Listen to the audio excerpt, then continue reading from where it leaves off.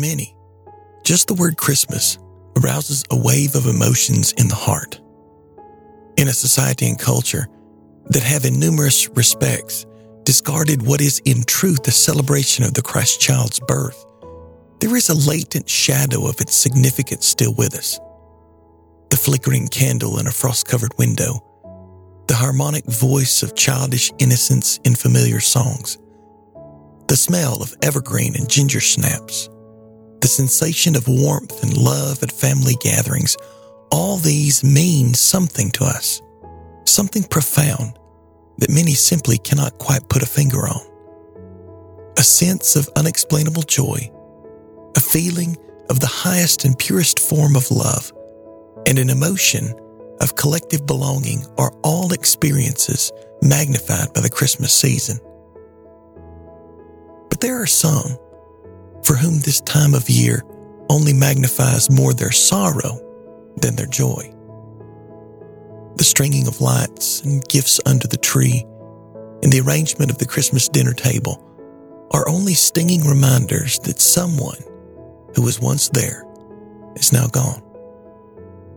An empty chair can trigger a flood of heartache. The missing laughter of a deceased loved one can be deafening to the grieving soul. The images of loved ones who are imprinted on our minds that for so many years were vitally linked to the holiday celebration, to be suddenly and then consistently removed is not only devastating, but can be yearly agonizing, causing a time of joy and hope to become days of sadness and despair. Late in his life, the great evangelist D.L. Moody was no stranger to heartache. His loss cut him to the depths of his soul with a grief that was so painful that it caused the flame of his own life to flicker and fade away.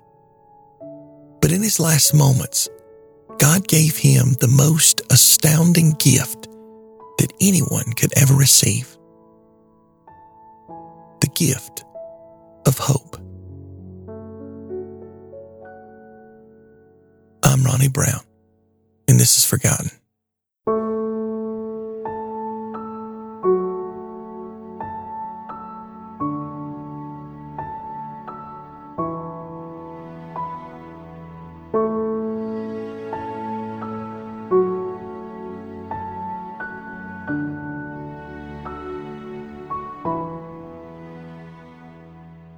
Even nearly 120 years after his death, the name D.L. Moody is still one of the most recognizable names in Christian history. The unlikely, ill-educated shoe clerk who was rejected as a candidate for church membership on his first attempt simply due to his biblical ignorance would become the catalyst of great revivals, not only in the United States and Canada, but also in England, Scotland, and Ireland.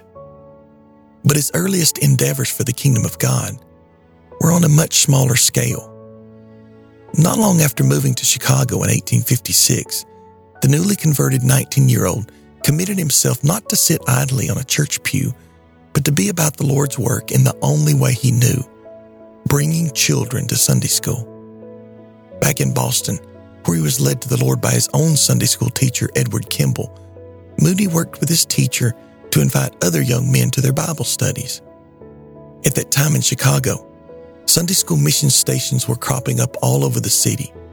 Ambitious Dwight decided to get as many children as he could to these Sunday schools. But not just any children, mind you. He went after the children that nobody wanted. After working with several Sunday school ventures around town, Moody realized that these schools were not reaching the lowest social and economic rungs of society. He set his sights on the most poverty-stricken region of the city of Chicago, the Sands. This neighborhood, also dubbed as Little Hell, was a place just north of the Chicago River along Lake Michigan's shore that most people avoided out of fear of being robbed or worse. Children from this area were often physically and sexually abused, as well as being malnourished, uneducated, and exposed to all manner of social woes. Without being forced to go to school, these kids ran the streets in constant mischief and foolery. This is the reason that many churches which made an attempt to reach these kids failed. Their rowdy and undisciplined behavior most often caused their first visit to be their last. These low-class children would not be forced into a middle-class mold. This burdened the heart of Moody, who was not much older than they, and had grown up in poverty without a father. In hopes of trying a different approach, he, with a handful of workers he had recruited to help him, started inviting children to an abandoned freight car, promising them a penny or a piece of maple sugar candy. When they arrived, the Sunday school hour was anything but traditional. Moody would have these restless and rowdy kids singing as loud as they could, standing and stomping their feet, singing, stand up for Jesus." This would be followed by 5 minutes or so of Bible reading and teaching. Then it was back to a game or a song where Crazy Moody, as he was called, would sing and romp about with them as the boxcar rocked with the religious tumult. These ragged children flocked to D.L. Moody's school, which quickly outgrew the abandoned boxcar and graduated to a vacant saloon. With no table or chairs, the children sat on the floor, which is what they were used to, and listened to young Moody read and teach the Bible. One man gave a stirring first-hand description of a visit to the class. Quote, "The first meeting I ever saw him at was in an old shanty that had been abandoned by a saloon keeper. Mr. Moody had got a place to hold a meeting in at night. I went there a little late, and the first thing I saw was a man standing up with a few tallow candles around him, holding a Negro boy and trying to read to him the story of the prodigal son. And a great many of the words he could not make out and had to skip. I thought, if the Lord can ever use such an instrument as that for His honor and glory, it will astonish me." End quote. But use Moody God did. His school grew to an astonishing 1,500 kids by the end of 1860. The attraction that Moody had on these children was amazing. Scores of children would walk right past other Sunday school mission works and go great distances out of their way to go to Moody's school. The story is told that a young boy was stopped on his way to the Moody class and asked why he walked so far just to be with Moody.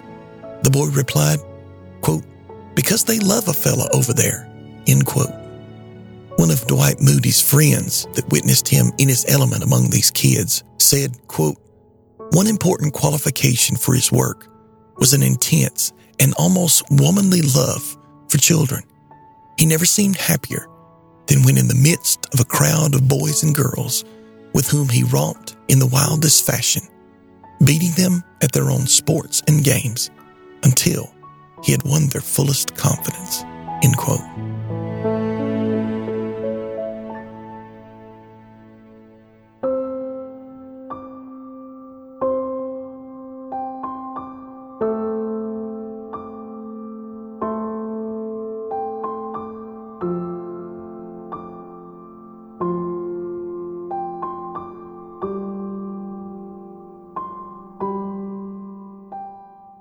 By August of 1862, D.L. Moody had married Emma C. Revel. Born in London, England, her family migrated to Chicago in 1849 when she was about 6 years old. By 1857, she had committed her life to Jesus Christ and was a member of the First Baptist Church of Chicago. She first met D.L. Moody when he was asked to tell of his work among the poor children of the Sands in a Sunday school class in her church. She was moved by the work and often assisted Mr. Moody with occasional teaching. Their friendship and ministry budded into a romantic relationship leading to a blessed marriage. It wasn't long after that Dwight and Emma became parents. In 1864, their only daughter, Emma, was born. 5 years later, in 1869, the Moodys welcomed their first son, William, into their family. And 10 years later, another son, Paul, was born.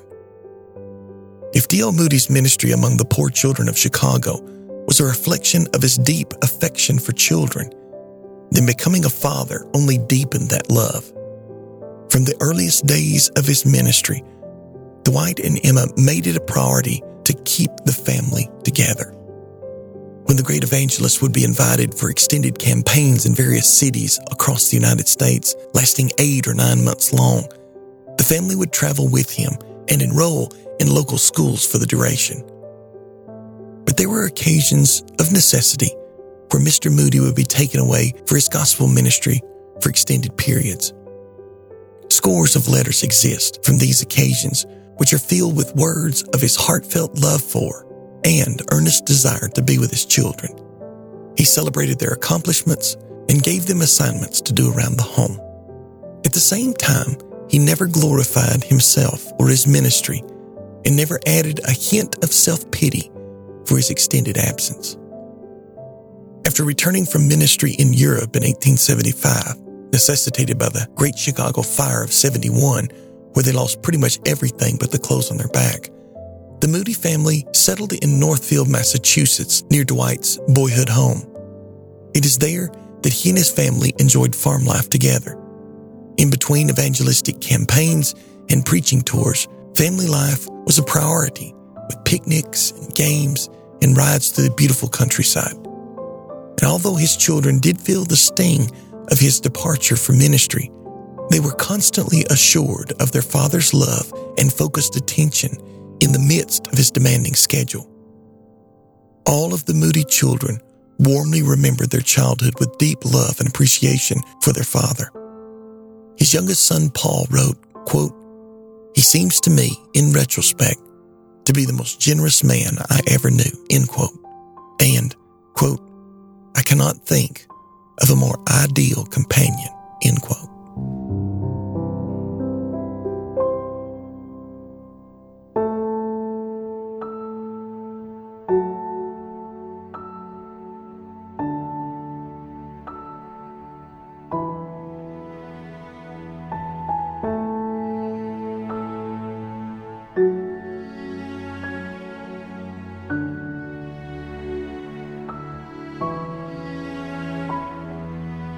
It has often been said by new grandparents, quote, "If I had known that having grandchildren was this much fun, I would have had them first," end quote.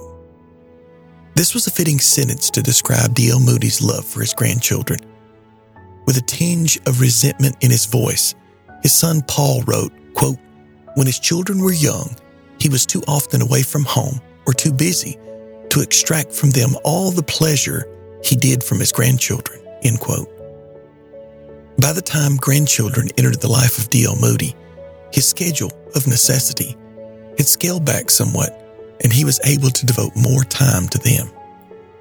Dwight and Emma's daughter, Emma, married Irish-born Arthur Percy Fitt in May of 1894. They were blessed with a daughter they named Emma in 1895. Oldest son, William, married Mary Whittle in August of 1894, and to them was born Irene in 1895 and Dwight, named after his grandfather, in 1897. Then in late 1899, they had another daughter they named Mary.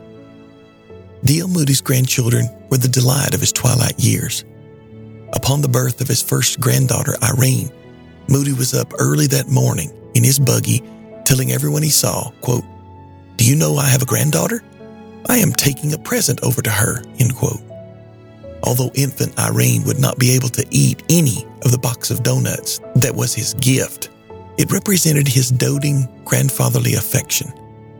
If that wasn't enough, his second trip over to see his newborn granddaughter was necessitated by bringing her the largest cauliflower his garden had produced that year. Moody would often write touching little letters to his grandchildren. One such letter, to little Emma, when she was just 1 month old, is touching in its charm and tenderness. Quote, "This is my first letter to my dear little grandchild. I wanted to get a letter to you before your first tooth. Hurry up and get them all before the hot weather comes on, for I will get some candy and you will want teeth to eat it. I want you to hurry up and grow so I can come early in the mornings and take you out riding when your father and mother are fast asleep, and we will slip off over the river to see your cousin Irene and have some good times," end quote. While he was away for Emma's first birthday, Grandpa Moody wrote a letter the family treasured for years to come. In it, he talks about the night she was born and how they will go out riding when he returns.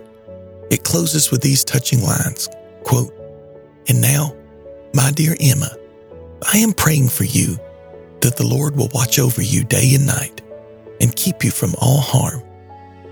You will never know how much your grandfather loves you. I shall be glad to get you in my arms again," end quote. This grandfather was true to his word concerning rides with his grandchildren. Several photos exist of Moody in his familiar wagon, pulled by his favorite horse, Nellie Gray, with grandchild in his lap. One such ride is preserved in a description of a family friend saying, quote, "Mr. Moody has learned to perfection the art of being a grandparent. I saw him one morning driving with his little 4-year-old granddaughter Irene into the yard of his house. The child had gone to sleep in the buggy, leaning against him. Rather than disturb her, he had the horse gently unharnessed and taken away while they sat on. Presently, he too was overcome with sleep," end quote. His deep love for his grandchildren is the reason that the telegram from his son Will in November of 1898 was so devastating. As Dwight and Emma Moody were in a meeting in Colorado, they unexpectedly received word that their only grandson, D.L. Moody's namesake, Dwight, had tragically died.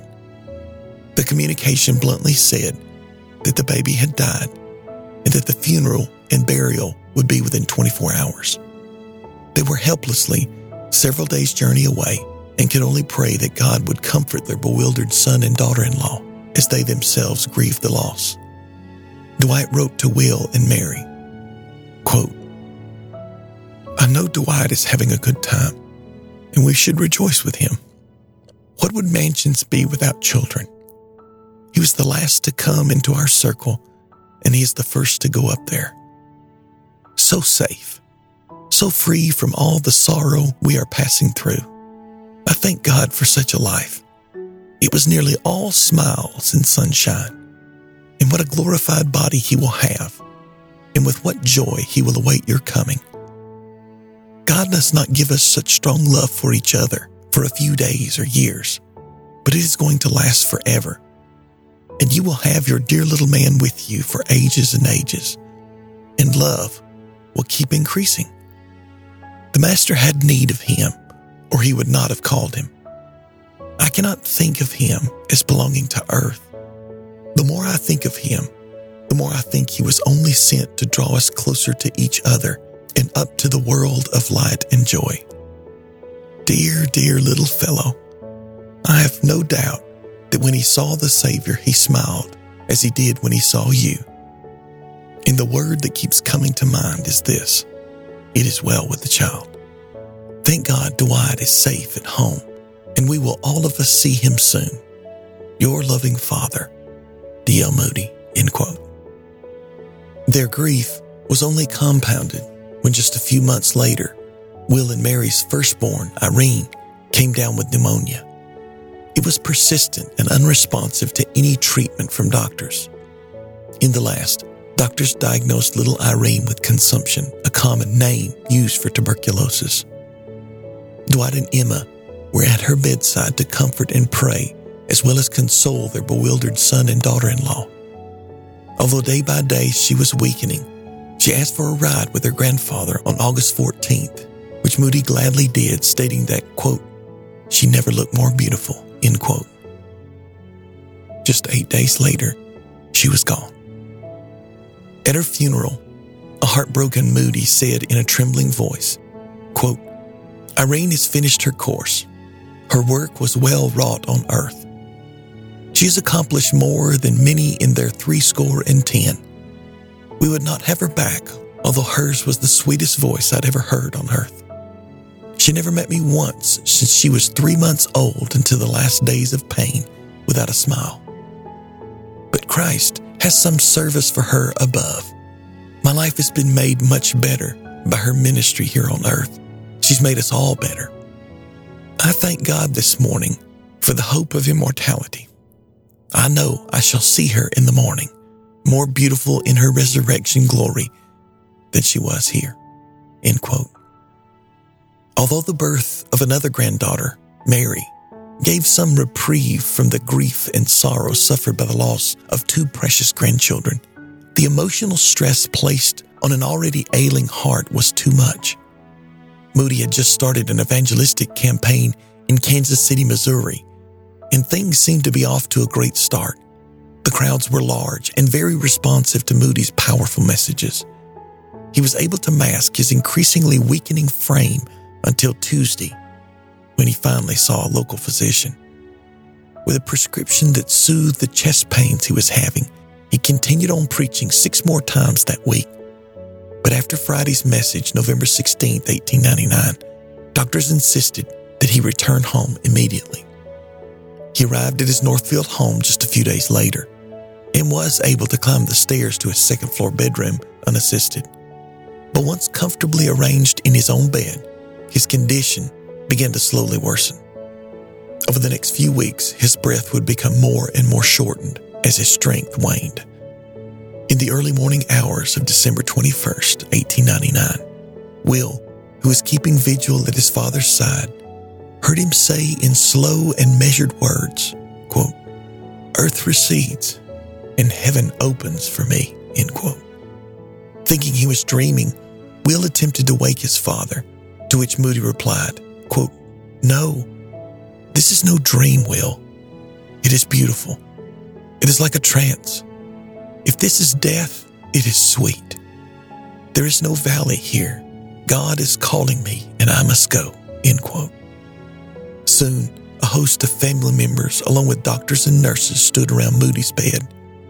As he was addressing them, he paused, and as if looking into another world, he said, quote, "This is my triumph. This is my coronation day. I have been looking forward to it for many years," end quote. Then all of a sudden, his face lit up, flush with love. Quote, "Dwight, Irene, I see the children's faces," end quote. After a few moments of restlessness and carrying words for his family, he slipped quietly into the presence of his beloved Lord, and no doubt, into the embrace of his awaiting grandchildren in heaven.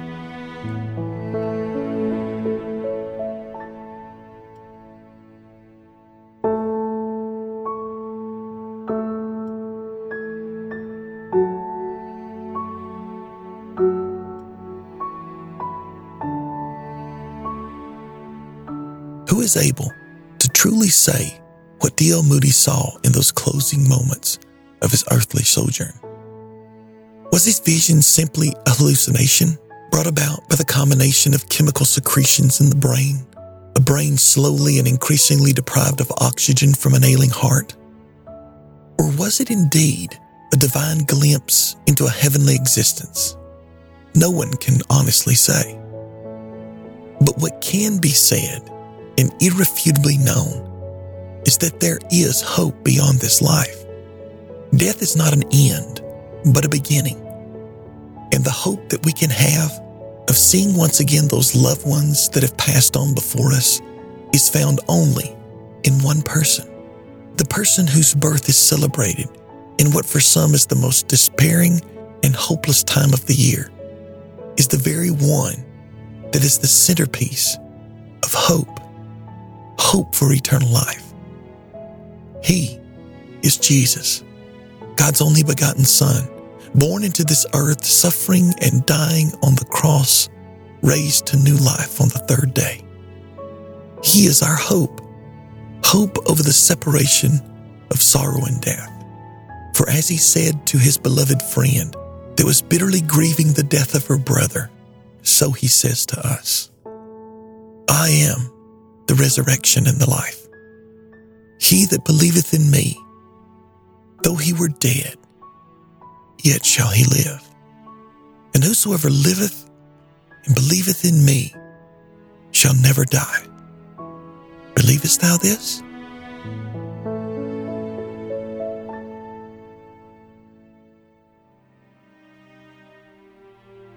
Forgotten is written and produced by me, Ronnie Brown.